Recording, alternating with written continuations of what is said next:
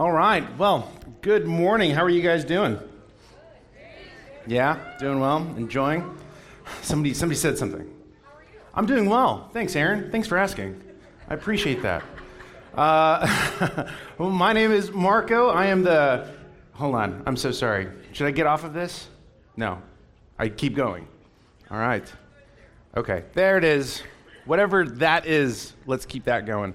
My name is Marco. I am the preaching and teaching pastor here at Storehouse Community Church. Thank you guys so much for joining us this morning. Hope you got some coffee. Hope you're comfortable in the chairs. Just a couple of things before we dive into our time. If you're new, if you've been joining us for the past couple of weeks, we'd love to hang out with you. On your chair should be these Connect cards. Fill one out, drop it in the offering basket or in the Connect desk in the back, and one of us will get back to you as soon as possible. Number two, also in the back Connect desk and on some of the chairs are some Bibles. Man, if you don't have one, especially as we're going through the Beatitudes, if you don't have a Bible, that is our gift to you. Please take one. They are free 99. The Valley loves that. So you can take a Bible with you. So here's what I'll do. Why don't you go ahead and open your Bibles with me or load your Bible on your phone. We're going to be in Matthew chapter 5, verses 10 through 12. While you do that, I'll ramble a little bit, and then we'll dig into our time. So today we are landing the plane. We are closing our time in this series of the Beatitudes. The Beatitudes have served as our summer series for the past now 8 weeks. The Beatitudes have been a tremendous blessing to me. I've had the pleasure of speaking with some of you regarding the Beatitudes and how they have just been, very dear to you. Man, the Holy Spirit revealing himself to you, Jesus popping out in his word, either revealing stuff to you, convicting you of sin, and just seeing transformation in your life. I think one of the biggest encouragements that I've received from the Beatitudes has been the fact that, one, I can look at them, and I'm sure you can too, I can look at them as this moral checklist, but then Jesus all of a sudden turns everything around and really with a mirror shows me the pride in my morality and wrecks me. So I know some of you have had some of that experience as we've walked through the Beatitudes. If you've just joined us and you're like, what are the Beatitudes? We started this series about 8 weeks ago. You can go online and check out the sermons there to get caught up. We're going to go into a new sermon series this coming Sunday or next week, but I'll tell you more about that later on. So here's what I'll do. I'm going to read verses 10 through 12, and then I'm going to pray, and then by way of introduction, we'll just get into our time. All right? So here we go. This is Matthew 5, 10 through 12. This is what Jesus says. He said, "Blessed are those who are persecuted for righteousness' sake, for theirs is the kingdom of heaven. Blessed are you when others revile you and persecute you and utter all kinds of evil against you falsely on my account. Rejoice and be glad, for your reward is great in heaven. For so they persecuted the prophets who were before you." Join me in prayer. God in heaven, as we begin our time, in light of the preached word, one, I pray that my prayer is simple, and that is that your Holy Spirit would impact and affect our hearts, the hearts of my brothers, my sisters, those who are visiting, that your Holy Spirit would just impact and affect our hearts, convicting us and compelling us to repent so that we would worship you freely, worship you openly. As we come to a close in the Beatitudes, Lord, my prayer is also that we would not see these statements as just a moral checklist, but that we would walk through the Beatitudes regularly as we self-evaluate the condition of our hearts and our relationship with you. I pray that I would be set aside in this time, and that it would be you speaking through me. I pray that you would be glorified in this time. And we ask all these things in your Son's name. Amen. All right, here we go. I just had a brain fart. Hold on. Okay. Where are we? We're talking about persecution today. That's what I know. All right, here we go. We're going to jump into a quick review concerning, I don't mind being human up here. Okay, so we're going to jump into this quick review over the Beatitudes because I think this is really important. Every Sunday that we've walked through a Beatitude, I've given you kind of this preface into them. I'm going to do the same thing now because I think it's very important. Number one of the things that we've talked about regarding the Beatitudes, and I'm really only going to cover three things, but one of the things that we've talked about regarding the Beatitudes is that all of these characteristics, all of these Beatitudes are to be displayed, reflected by all Christians. Not some of these Beatitudes, not some Christians, but all Christians.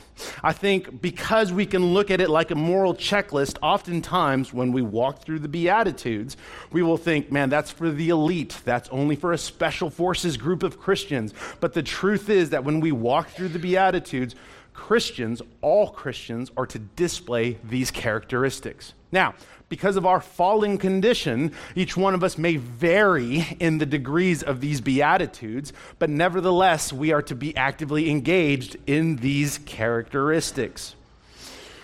With that said, here's what that means. We cannot say that we are poor in spirit, but not merciful. We cannot say that we are mournful, but not pure in heart. We are to display all of these characteristics if we're going to be not just logical, but consistent with the Word of God. As a result, all of these Beatitudes will not come naturally to you. None of them do. If you try to knock out or take care or engage, however you want to look at it, in these Beatitudes, apart from the dwelling presence and power of God, the Holy Spirit, you will fail. Ultimately, maybe two things will happen. And I don't want to dive into this, but maybe two things will happen. You'll dive into them and you'll grow proud, or you'll just grow into despair. Those might be the two things that will happen. But apart from the dwelling power and presence of the Holy Spirit, we will fail in these Beatitudes.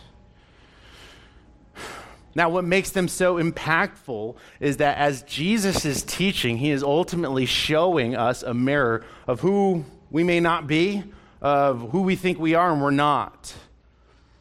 The joy that comes from the Beatitudes is that there is hope in the gospel, that through repentance, man, God can do an amazing work in the individual. And finally, as we dive into the last Beatitude, and I've mentioned this before, I don't know your circumstance. I don't know what's going on. I don't know some of the seasons that you find yourselves in. I don't know that. But the Beatitudes isn't speaking in light of your circumstance. The Beatitudes, Jesus through the Beatitudes is addressing us as the individual. And I think that's what makes it so difficult to hear. That's what makes it so difficult to actually want to change, because we want justice. We want actually the circumstance to change. We want other people to change. We want someone else to do something. But when we find ourselves in the Word of God, specifically in our time in the Beatitudes, we are hearing the Holy Spirit convicting us of our sin and the things that we need to repent of and the things that we need to do differently. And I think that's what makes the Beatitudes so difficult. So, with that being said, let's take on, at the very least, verse 10. This entire time is going to encapsulate both verses, but as a way of being repetitive, here's verse 10 one more time. Blessed are those who are persecuted for righteousness' sake. Here's one thing that I'm going to do. That word blessed, that's something that we've been making a big deal of in this series. I'm going to come back to that at the end. For right now, we're going to tackle those who are persecuted for righteousness' sake. So we need to do some breakdowns. If you're new, I love breaking things down, and I love lists. Here we go. We need to first talk about what is meant by persecution. That's the first thing that we need to unpack, because I think that in and of itself is going to reveal a lot about what we think persecution is and where we stand on persecution. Here's what I'll say about persecution, right? When we're talking about persecution, we're addressing two things. Persecution by hand, in other words, there is physical harm that comes with persecution, or by the tongue, that there are poor choice words, harsh words, really just discouraging and diminishing words that are used to tear people down. Both by the hand and the tongue, they are a result. In other words, persecution is a result of who we are and how that belief shapes our lives. Okay? It's a result of who we are and how that belief shapes our life. And in the simplest way, here's the main idea of our time. In the simplest way, here's what I mean. If you belong to Jesus, you will be persecuted, not because you are good, not because you are noble, and not because of your cause, but because you are righteous. That is why you will be persecuted. I'll say it one more time, because that is really the main idea of our time. You will be persecuted not because you are good, not because you are noble, not because of your cause, but because you are righteous. And we'll talk more about that later.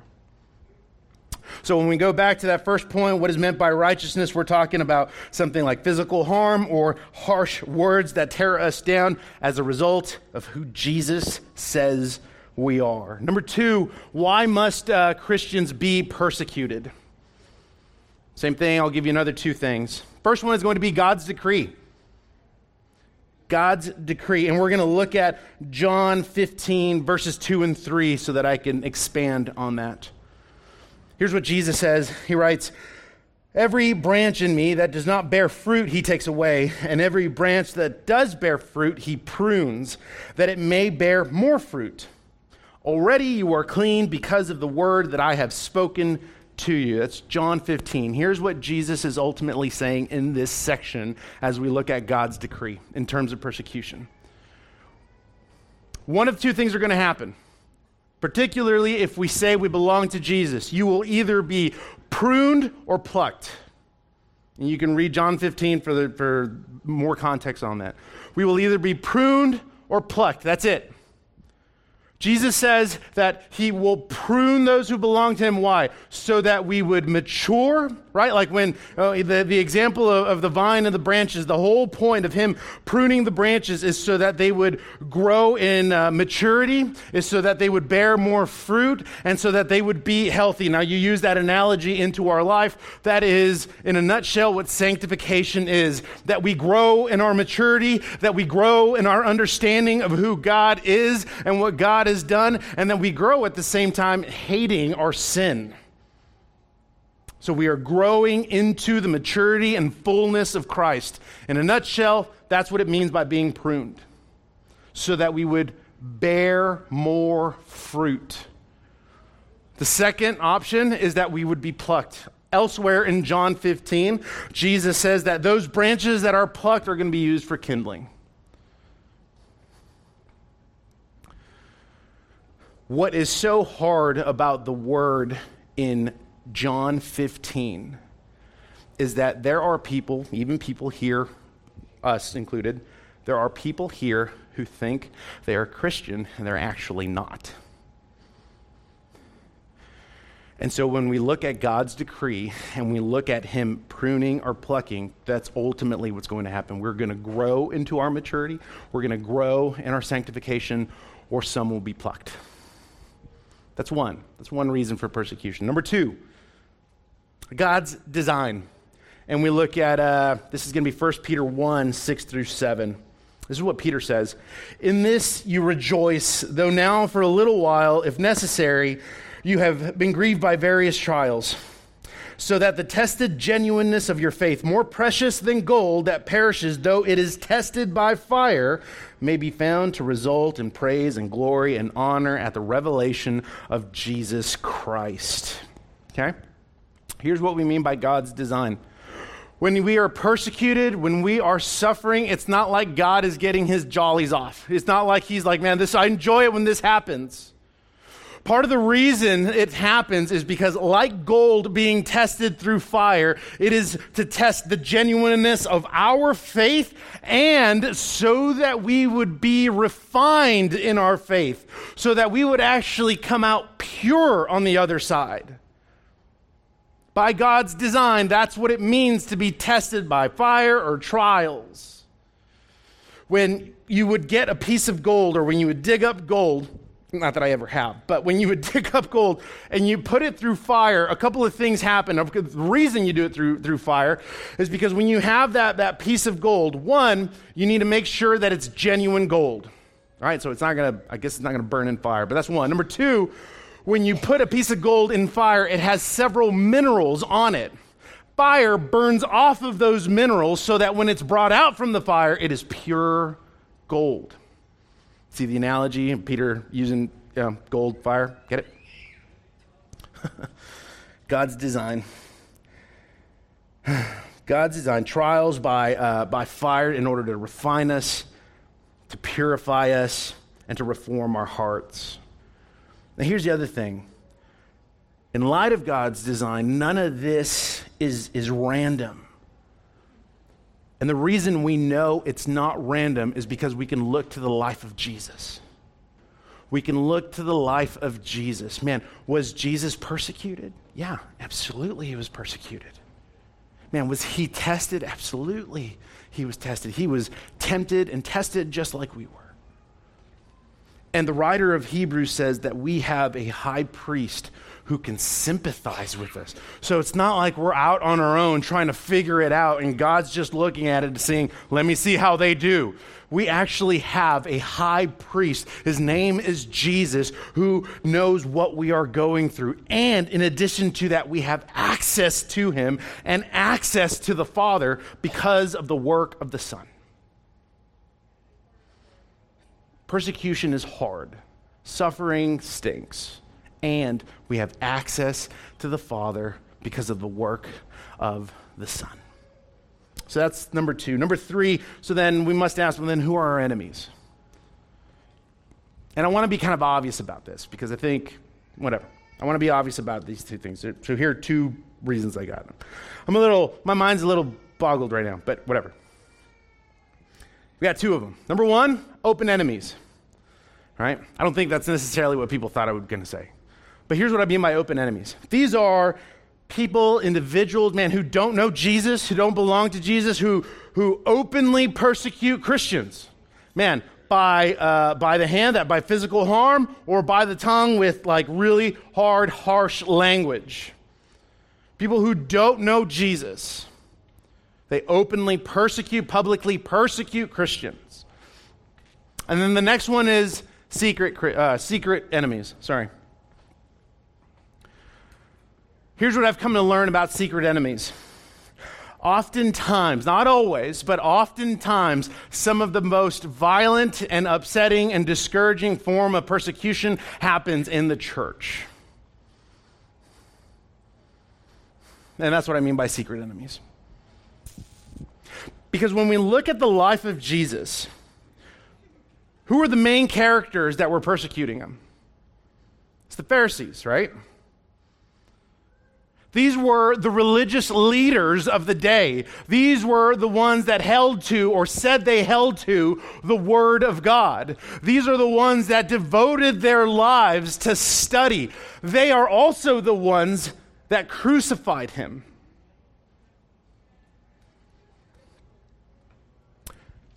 And so when it comes to secret enemies, man, if you have found yourself in that position where you are saying some discouraging, horrible, hard things to Christians, not because, you want to tell the truth, but because you're just being mean. You're just, saying some really evil things. I can't really think of the word right now. I'm not asking you to leave. I'm asking you to repent.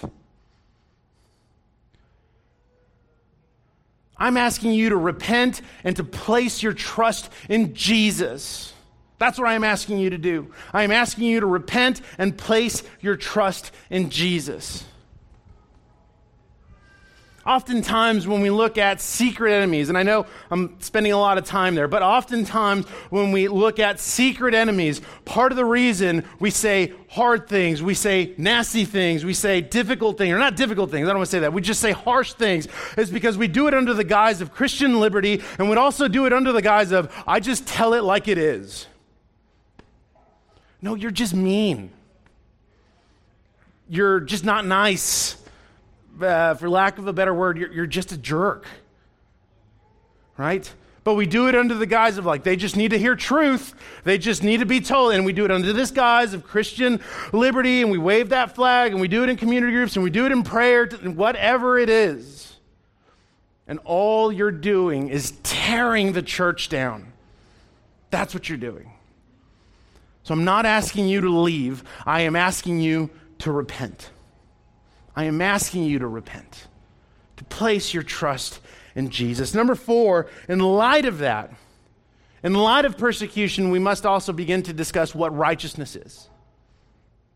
We must discuss what righteousness is. If we're going to be persecuted for being righteous, we need to talk about that a little bit. So the first thing that we're going to talk about is justification. The doctrine of justification is talking about our legal standing before God. That's what it's talking about, our legal standing before God. If you belong to Jesus, then what the doctrine of justification says is that we are just before God as a result and sacrifice of another, not because of our work and not because of our merit. That God accepts us on the condition of faith alone.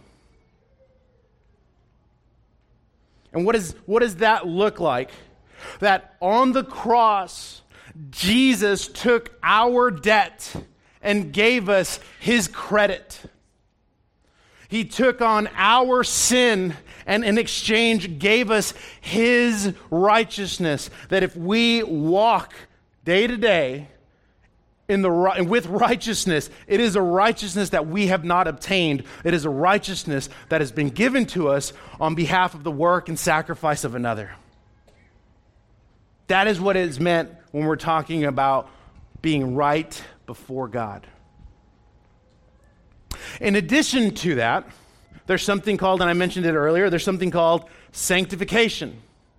So if justification is our legal standing before God, that is, when God now looks at us, he doesn't see us, he sees Jesus in us. The process that comes after is called sanctification. This is where we are growing in our maturity and our understanding of Jesus and our love for Jesus and hating our sin by putting it to death. That is the process of sanctification. So when we are talking about righteousness, that's what we mean. That we are just before God. That we are repentant. Lack of a better word. The next thing is, so what isn't righteousness? And here, I want to spend some time here. The reason for this is because when we look at persecution, even when we look at righteousness, many Christians, I think, misinterpret it as a result of the circumstance they are in because of their actions. Here's what I mean by that. And I don't know if that's the right way of wording it, but whatever. What isn't righteousness? So the first one is persecution because of our offenses. Here's what I mean. Sometimes I think Christians will say, man, I am being persecuted. I am suffering. My boss doesn't like me, and that's why he fired me. No, you got fired because of a poor work ethic. That's not persecution, right? Or you make some really poor and foolish and even ignorant decisions, and it has an impact on other people. And it affects your relationship with those other people, or it does whatever. It has consequences. And then we turn around and say, man, I'm being persecuted. No, you're not. That is not persecution. Those are consequences of your foolish decisions. That's not persecution. when we look at the context of persecution, you're not seeing people go out there looking for it.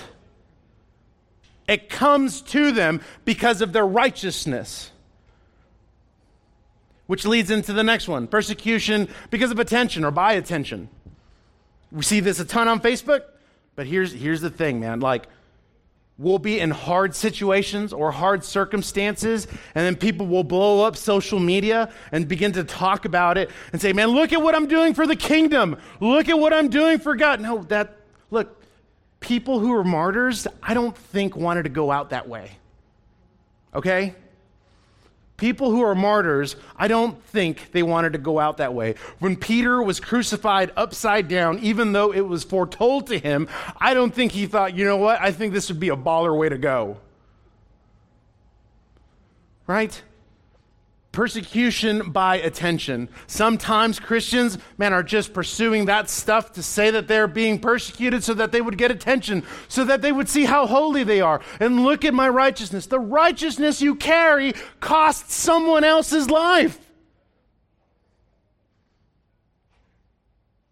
That's the whole point of righteousness. Why would you be flaunting it as a way of something that you've personally attained or to show some self-righteous form of your life? It's not how it works. We ruin our witness. We push people back. God chose to reveal himself through the church. And when we do that for the sake of attention, we ruin our witness. We push people back. We push one another back. We are divided.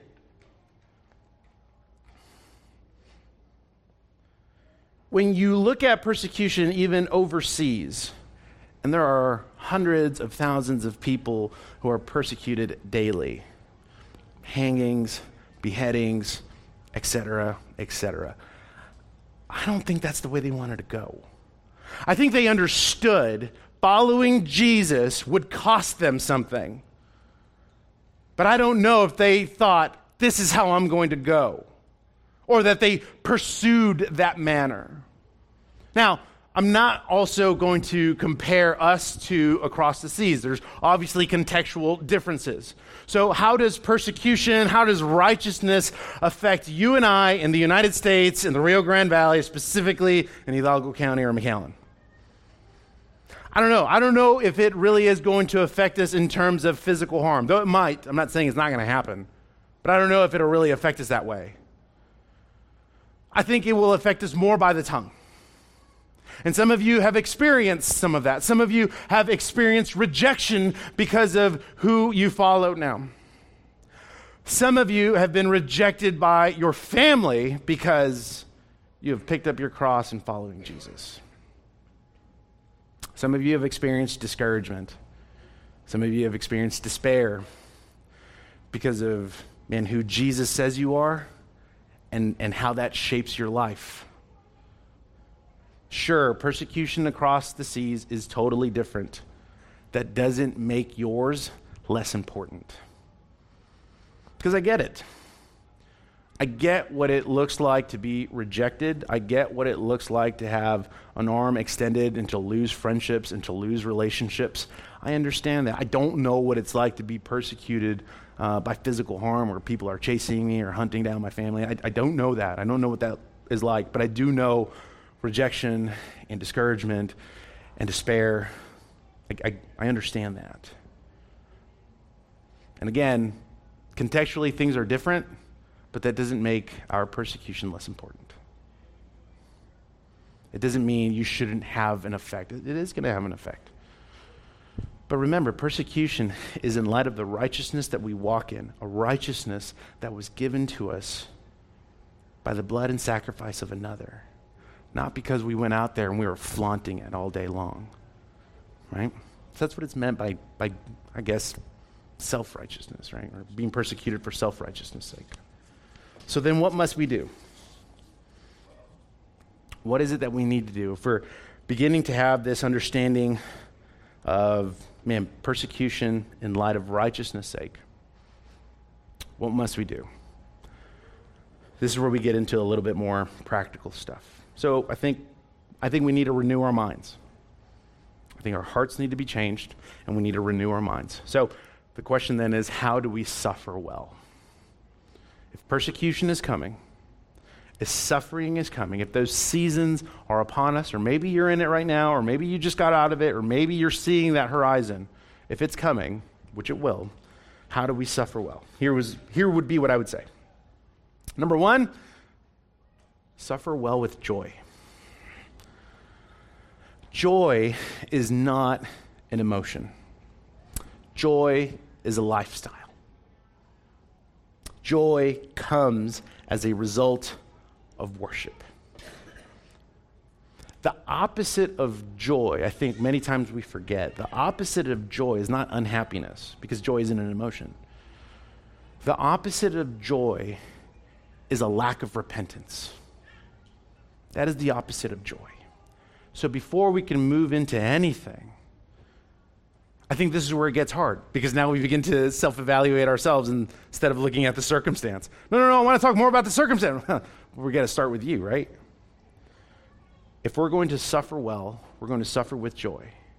So the question then is, are you repentant? That is, taking your eyes off of your sin and placing your trust in Jesus, literally changing your mind and changing direction, placing your trust in Jesus. So that's number one. Suffer well with joy as a result of worship. Number two, with courage. Again, I told you, it's going to be difficult. It's going to be discouraging, right? Rejection, loss of friendships, harsh things being said. I remember becoming a Christian and having a group of friends, and then by like year one, I felt like I was the only one. I mean, that stinks, right? And some of you have experienced that. Some of you have experienced that even within your family, right? Especially down here, how deeply rooted family culture is. Man, when you say, I'm going to follow Jesus, my heart and my soul and my strength and my mind belong to Jesus, and you begin following Jesus, sometimes our families get offended by that. So you're choosing that over the family. Yes. And it's a little difficult. You face some rejection, right? You face some distance in the family. So we suffer well with courage. My encouragement to you would be read Ephesians 6, 10 through 18. That is armor of God. See, when you read through that, and I'm going to go back to it in just a little bit, when you read through that, one of the things that Paul says is that the reason we put on the armor of God is so that we can stand firm. He doesn't say, put on the armor of God so that nothing will happen. He says, put on the armor of God so that you stand firm. And then when it happens, so that you stand firm again. Right? So with courage. And then finally, number three, in terms of suffering well, praying for our enemies. By praying for our enemies. Why should we pray for our enemies? It's not because we're good. We should pray for our enemies because our biggest desire should be for them to come to know Jesus. That should be our desire. Check it.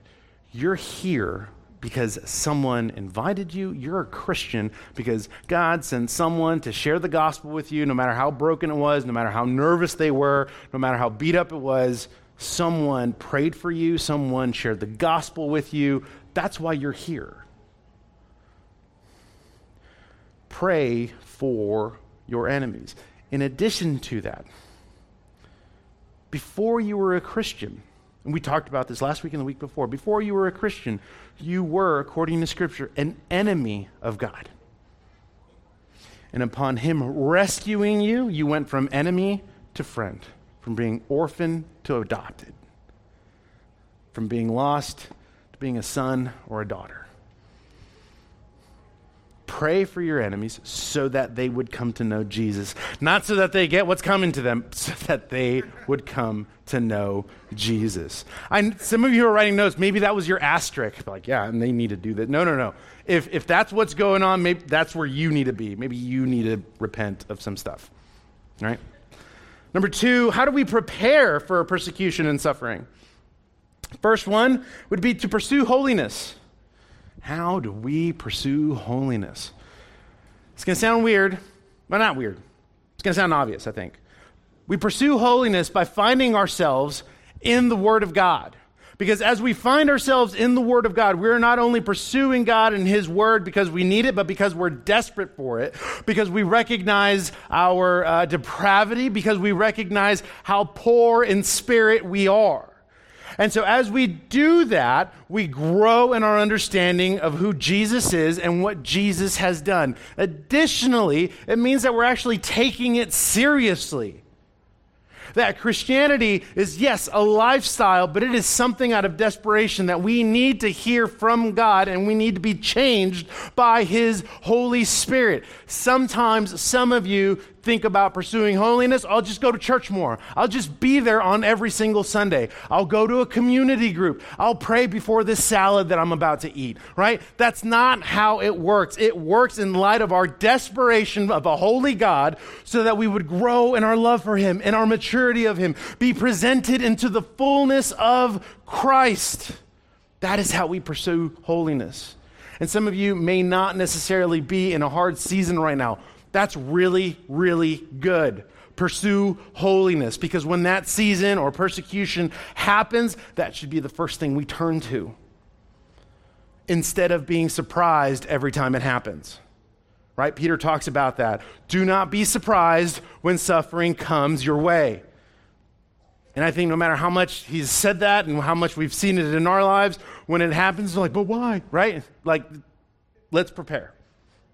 Pursue holiness. Number two, it would be, that the grace of God would be at the center of our lives. The grace of God would be at the center of our lives. One of the beautiful things about justification, or being just, being declared just, is that in your walk with Christ, you will fail.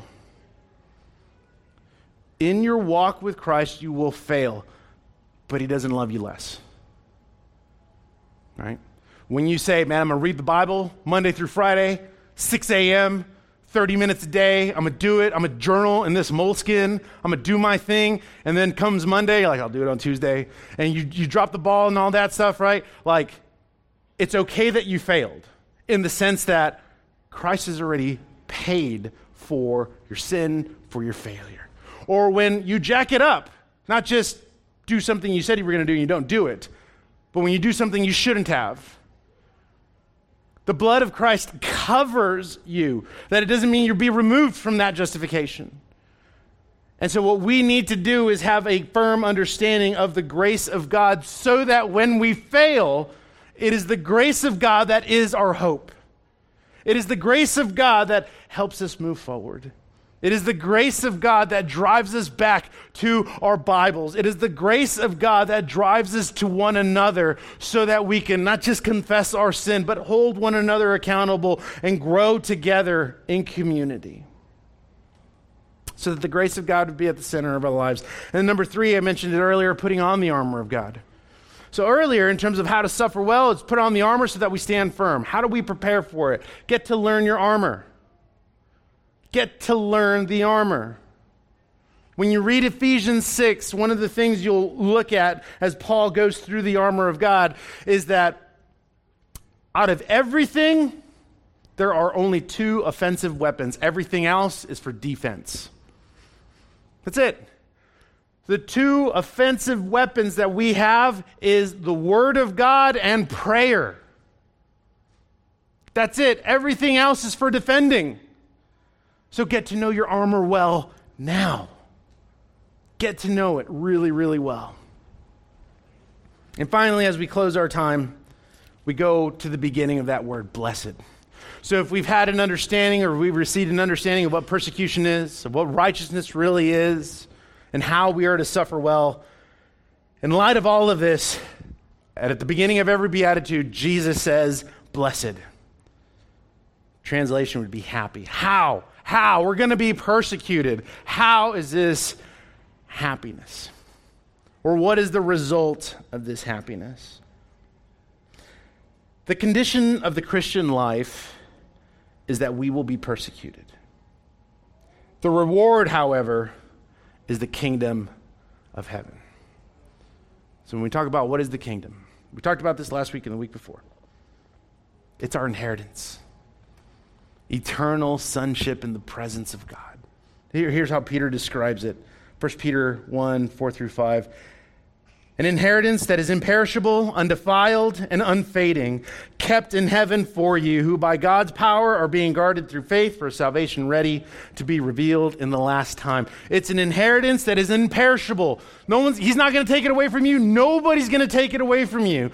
It is an inheritance that will never fade. It is an inheritance that isn't going to be defiled. It is undefiled. It is for you, given to you by the blood of Christ.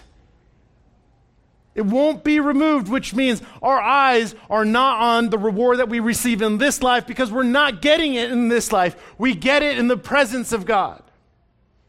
So our eyes are there. Our focus is on that inheritance. Eternal sonship in the presence of God.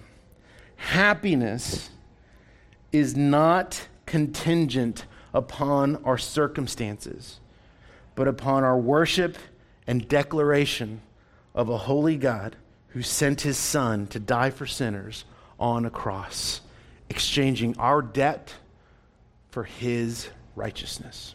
Join me in prayer.